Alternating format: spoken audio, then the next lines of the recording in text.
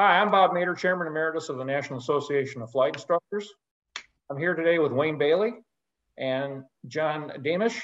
We're going to be talking to you, the drone pilot and drone instructors, about risk management and some of the tools you can use to become better and safer in the national airspace system. Evening, guys. Hello. Hi, Bob. So we were talking earlier before we started recording this about my favorite topic in aviation in general, risk management. And Wayne and John have some thoughts about that. Wayne, I'm going to kick it over to you. You know, we were talking about earlier about what do we have in common with drone pilots and aviators flying fixed wing manned. And the subject came up with bird strikes. You know, bird strikes affect both sides, drone flying and fixed wing. So what are your thoughts about how birds are affecting, or anybody got any background or history on what kind of birds, how many bird strikes that we've had in the drone industry? How about fixed wing? Do you guys keep up with how many it's being hit on an annual basis? Yes, it is tracked. I don't have the statistics right now. John, you might have them. Not off the top of my head, but it's more than we want. That's true. And of course, there's the famous case of Sully, the ultimate bird strike, where he had to put an Airbus in the Hudson River. Talk about risk management. Indeed. Right. And I think for drone pilots, as an instructor, if you're teaching these new pilots, we've got to be able to make sure that they understand where that drone is flying. It could go down at any given time.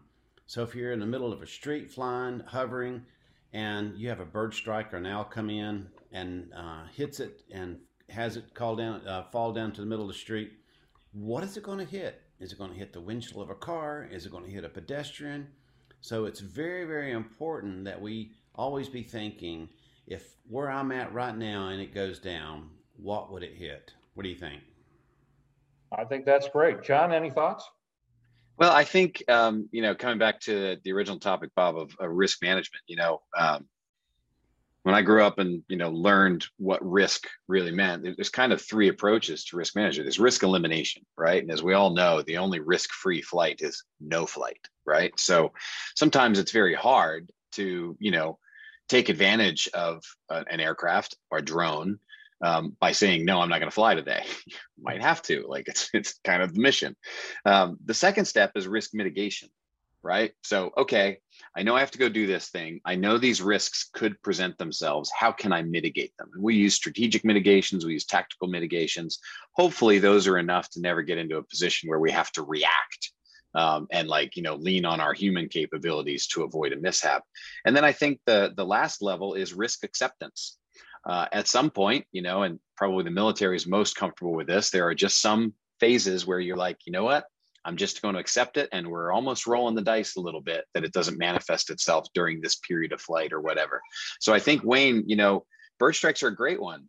This is a risk we cannot eliminate. It's a risk that's very hard to mitigate because birds are unpredictable. They scare the heck out of me when I'm flying, at low altitudes, because you don't know what they're going to do. I mean, the very best you can guess is most birds tend to, if they sense something nearby, tuck their wings and use gravity to go down really fast. But there's no guarantee they're going to do that. So you're left feeling kind of helpless when you're close enough to see birds in an aircraft. And I think, drones, they look like birds to birds. And they're operating in airspace that's typically where the bird nests. So I think you're going to see an increase in predatory behavior, maybe other types of behavior because they think this is something else. And, A, that could hurt your drone. B, it could hurt the bird.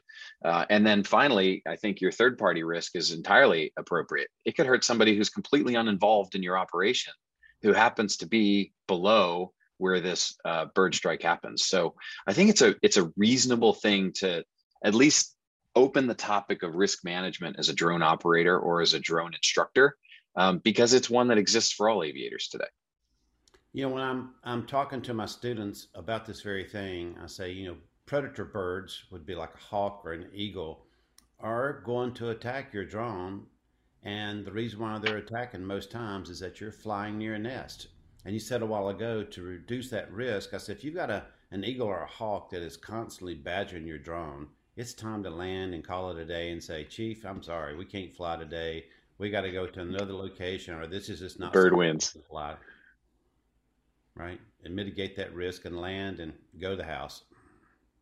Wayne, I think you had a video you'd like to share about somebody having their aircraft attacked by a bird and the disaster that almost happened.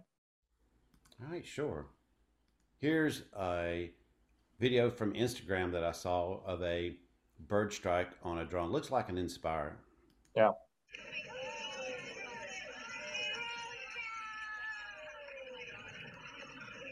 And I just think out loud, where that drone landed, it landed in a street. What if a car had been going by at the time and this thing had hit the windshield? And I was kidding around a while ago. I said, can the driver imagine what he said? Like, did you see the size of that bug? It hit the windshield? No, I'm just kidding. But, you know, this could have caused the car to veer left or right. Here's a pedestrian to the right, could have swerved into him. So all kind of ugly things could have happened just by having that drone loitering above a street. So always be thinking, and this is what I tell my students, always be thinking, if this drone goes down, where is it going and what's it going to hit? That's a great way to say it. In the corporation where I trained a couple hundred drone operators, drone pilots, one of the most important things that we said was always consider what happens if the drone goes stupid. What happens if by going stupid, that is, if we lose GPS, if we end up in ATTI mode, can you fly in ATTI mode? Can you handle the aircraft in the wind? What happens if we just have a flat runaway? You have a plan. We used to, our example was always the fuel truck on the interstate. It crashes in front of the fuel truck on the interstate during rush hour. That's not a good day. And the other piece to it is that we are operating, and John, I think I'll ask you to talk about this. We're operating at low altitude where EMS helicopters live and all that, and all those other folks. Indeed, we are. FAR 91119 stipulates minimum safe distances from people, places, and things. And over congested areas, that's supposed to be 1,000 feet. But there are a couple notable exceptions written into the rule. And one of those exceptions, as you just mentioned, Bob, is helicopters. They are permitted to fly below the minimum safe altitude, and there is no restriction on them, and they have to, right? If it's law enforcement, they're in support of an officer on the ground who might be in a pursuit or, handling an assault. I mean, this is a life and death situation, and that law enforcement helicopter pilot has to pay attention to their officer on the ground, which means their division of attention and the amount of cognitive capacity they have to look for traffic is significantly diminished. So, the principle of see and avoid under 91113 is see and be seen. There's an expectation that there's redundancy in the system because both pilots can see each other. Well, now I've got a helicopter pilot, law enforcement, that's paying attention to the ground, and I've got a drone that, doesn't have a pilot on board. Well, now you've basically violated that fundamental principle that keeps two aircraft from colliding into one another. So I think extra vigilance has to be taken. And on the part of the drone community, we're the new entrants to the airspace. We're the more maneuverable craft in these environments. And we're sharing the airspace with everyone else. So I do think there is a responsibility on any of us as drone operators, any of us as drone instructors, any of us as actual flight instructors to kind of share knowledge and, pull a page off of the way we teach primary students in aviation, how to clear airspace, how to read a chart and understand where there's a probability of high volumes of traffic at low altitude. And these are things, we're talking about this before we started the camera, but Wayne's building a capacity down at Blue Ridge Mountain Drones around teaching people how to operate drones. Well, there is no such thing defined as a drone instructor yet, but boy, there's a lot of groundwork that's been laid over the last, 5-6 decades in the flight instructor community. Specifically, we even have a ticket that says you don't have to fly. It's called an authorized ground instructor. And you know what? That's a ticket that you can go get through a written exam. There you go, Bob. I went written. A knowledge test. And the FAA gives you an instructor certificate. The knowledge that's contained in there is a great superset for the knowledge that any drone operator is going to need to safely navigate low altitude airspace and avoid, these kinds of things. That's a great point. And along with that, in thinking about these things, don't forget that risk management might not always be obvious. How far can you see the drone? Can you really see? And I'm trying to avoid brand names, but I'll use one. Can you really see a Mavic Pro a half a mile away? How good is your visual observer? Should you use a visual observer? And to help keep the drone in sight, how well can they see it? And speaking of visual observers, what's their role? Maybe you need 2 visual observers, not just to keep the drone in sight, but to keep people who are observing your operation from bothering the pilot at a critical phase.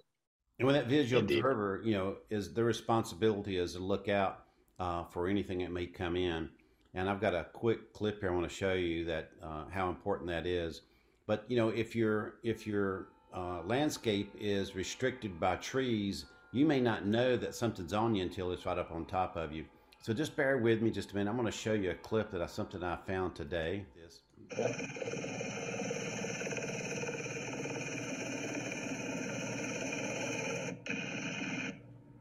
So how low is that helicopter? Yeah. How low is the helicopter coming across that bridge, right? Yep. So these are all great examples and just some small examples. So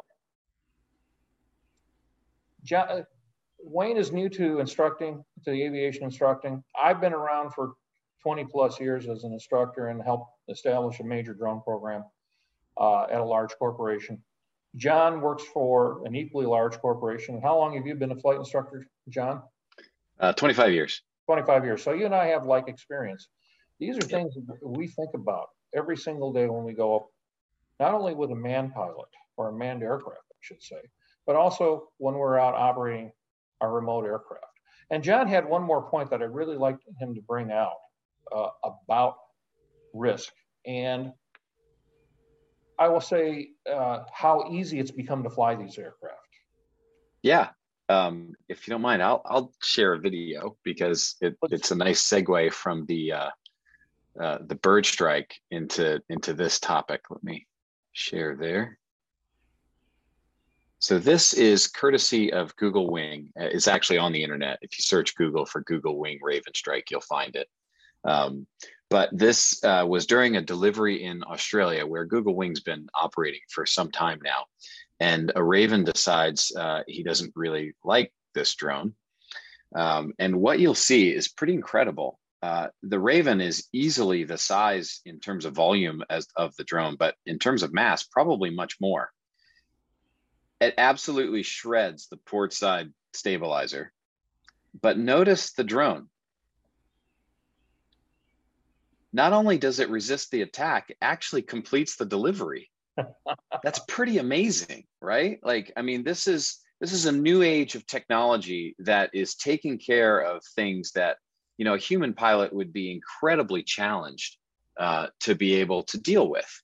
Now, that's wonderful, but there's also an inherent risk in this. And the inherent risk is that we get a little bit too comfortable with what technology can do. And in this exact example, the remote pilot in command is not controlling the aircraft at all. They're simply monitoring systems. In some ways, great. You got the human out of the loop, so the human mistake can't come in and create a problem for you. But at the same time, that RPIC doesn't have to be trained to be a pilot. So the contingency measures that they have are basically, okay, stop the flight. Well, the more dependent we get on technology, what we're actually becoming dependent on are the engineers and the product managers that develop that technology. Now, for the most part, people in aviation know aviation, and we're in a good place. But some of these technologies are now democratized to the point that you can not know much about aviation and go build yourself a drone. So I just say this with a bit of caution and encouragement for new drone pilots and potential drone instructors or drone instructors. Understand the systems.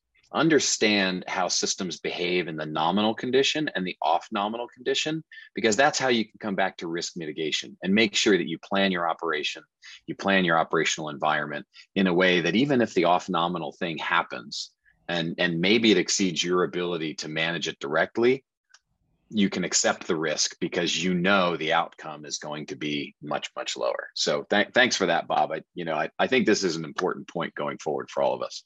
Absolutely. I think so too, and I think it's terrific. So here's a bit of a plug for the National Association of Flight Instructors. Well, first to summarize, consider expanding your aviation knowledge. It's not just the Part 107 test.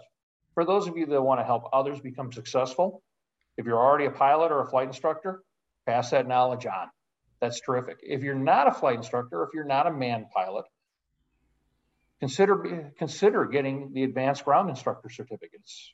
A little bit of investment in time and money, not much. It's about 20 hours, probably about 20 hours of ground school. And you'll come away knowing a lot more about aviation and a lot more background for your craft. A bit of a plug for the National Association of Flight Instructors. We are the largest flight instructor organization in the United States, and we're an international organization. We'd be happy to have you. You don't have to be a flight instructor to be a member. We will be starting a special interest group in July. And Wayne, it's the second Monday in July at 7 p.m. Eastern? I think that is July 11th. Let me just verify that. All right. While Wayne's looking that up, the three of us will be running a special interest group at NAFI, talking about drones, how to instruct in drones, how manned flight instructors can help this new addition to the national airspace and to our aviation community. And we as manned pilots, and again, I'm both a commercial drone pilot and a manned flight instructor, as is John. We welcome all of you that are new pilots to join us. We welcome you into the airspace, and we encourage you to be safe and careful in your flying. Wayne and John, any final thoughts? Nope, July 11th, 7 p.m. Eastern Time is what we've got set. All right, www.nafinet.org. Take a look there. Take a look at special interest groups. And John, I kind of stepped on you. Any thoughts from you? And not at all. Let's go flying. Let's go fly. All right, everybody, be safe. By the way, it's been a hot summer in the Midwest. Make sure you're drinking lots of water. So take care. Have a great rest of your day. Enjoy Drone Day 2022. Be safe.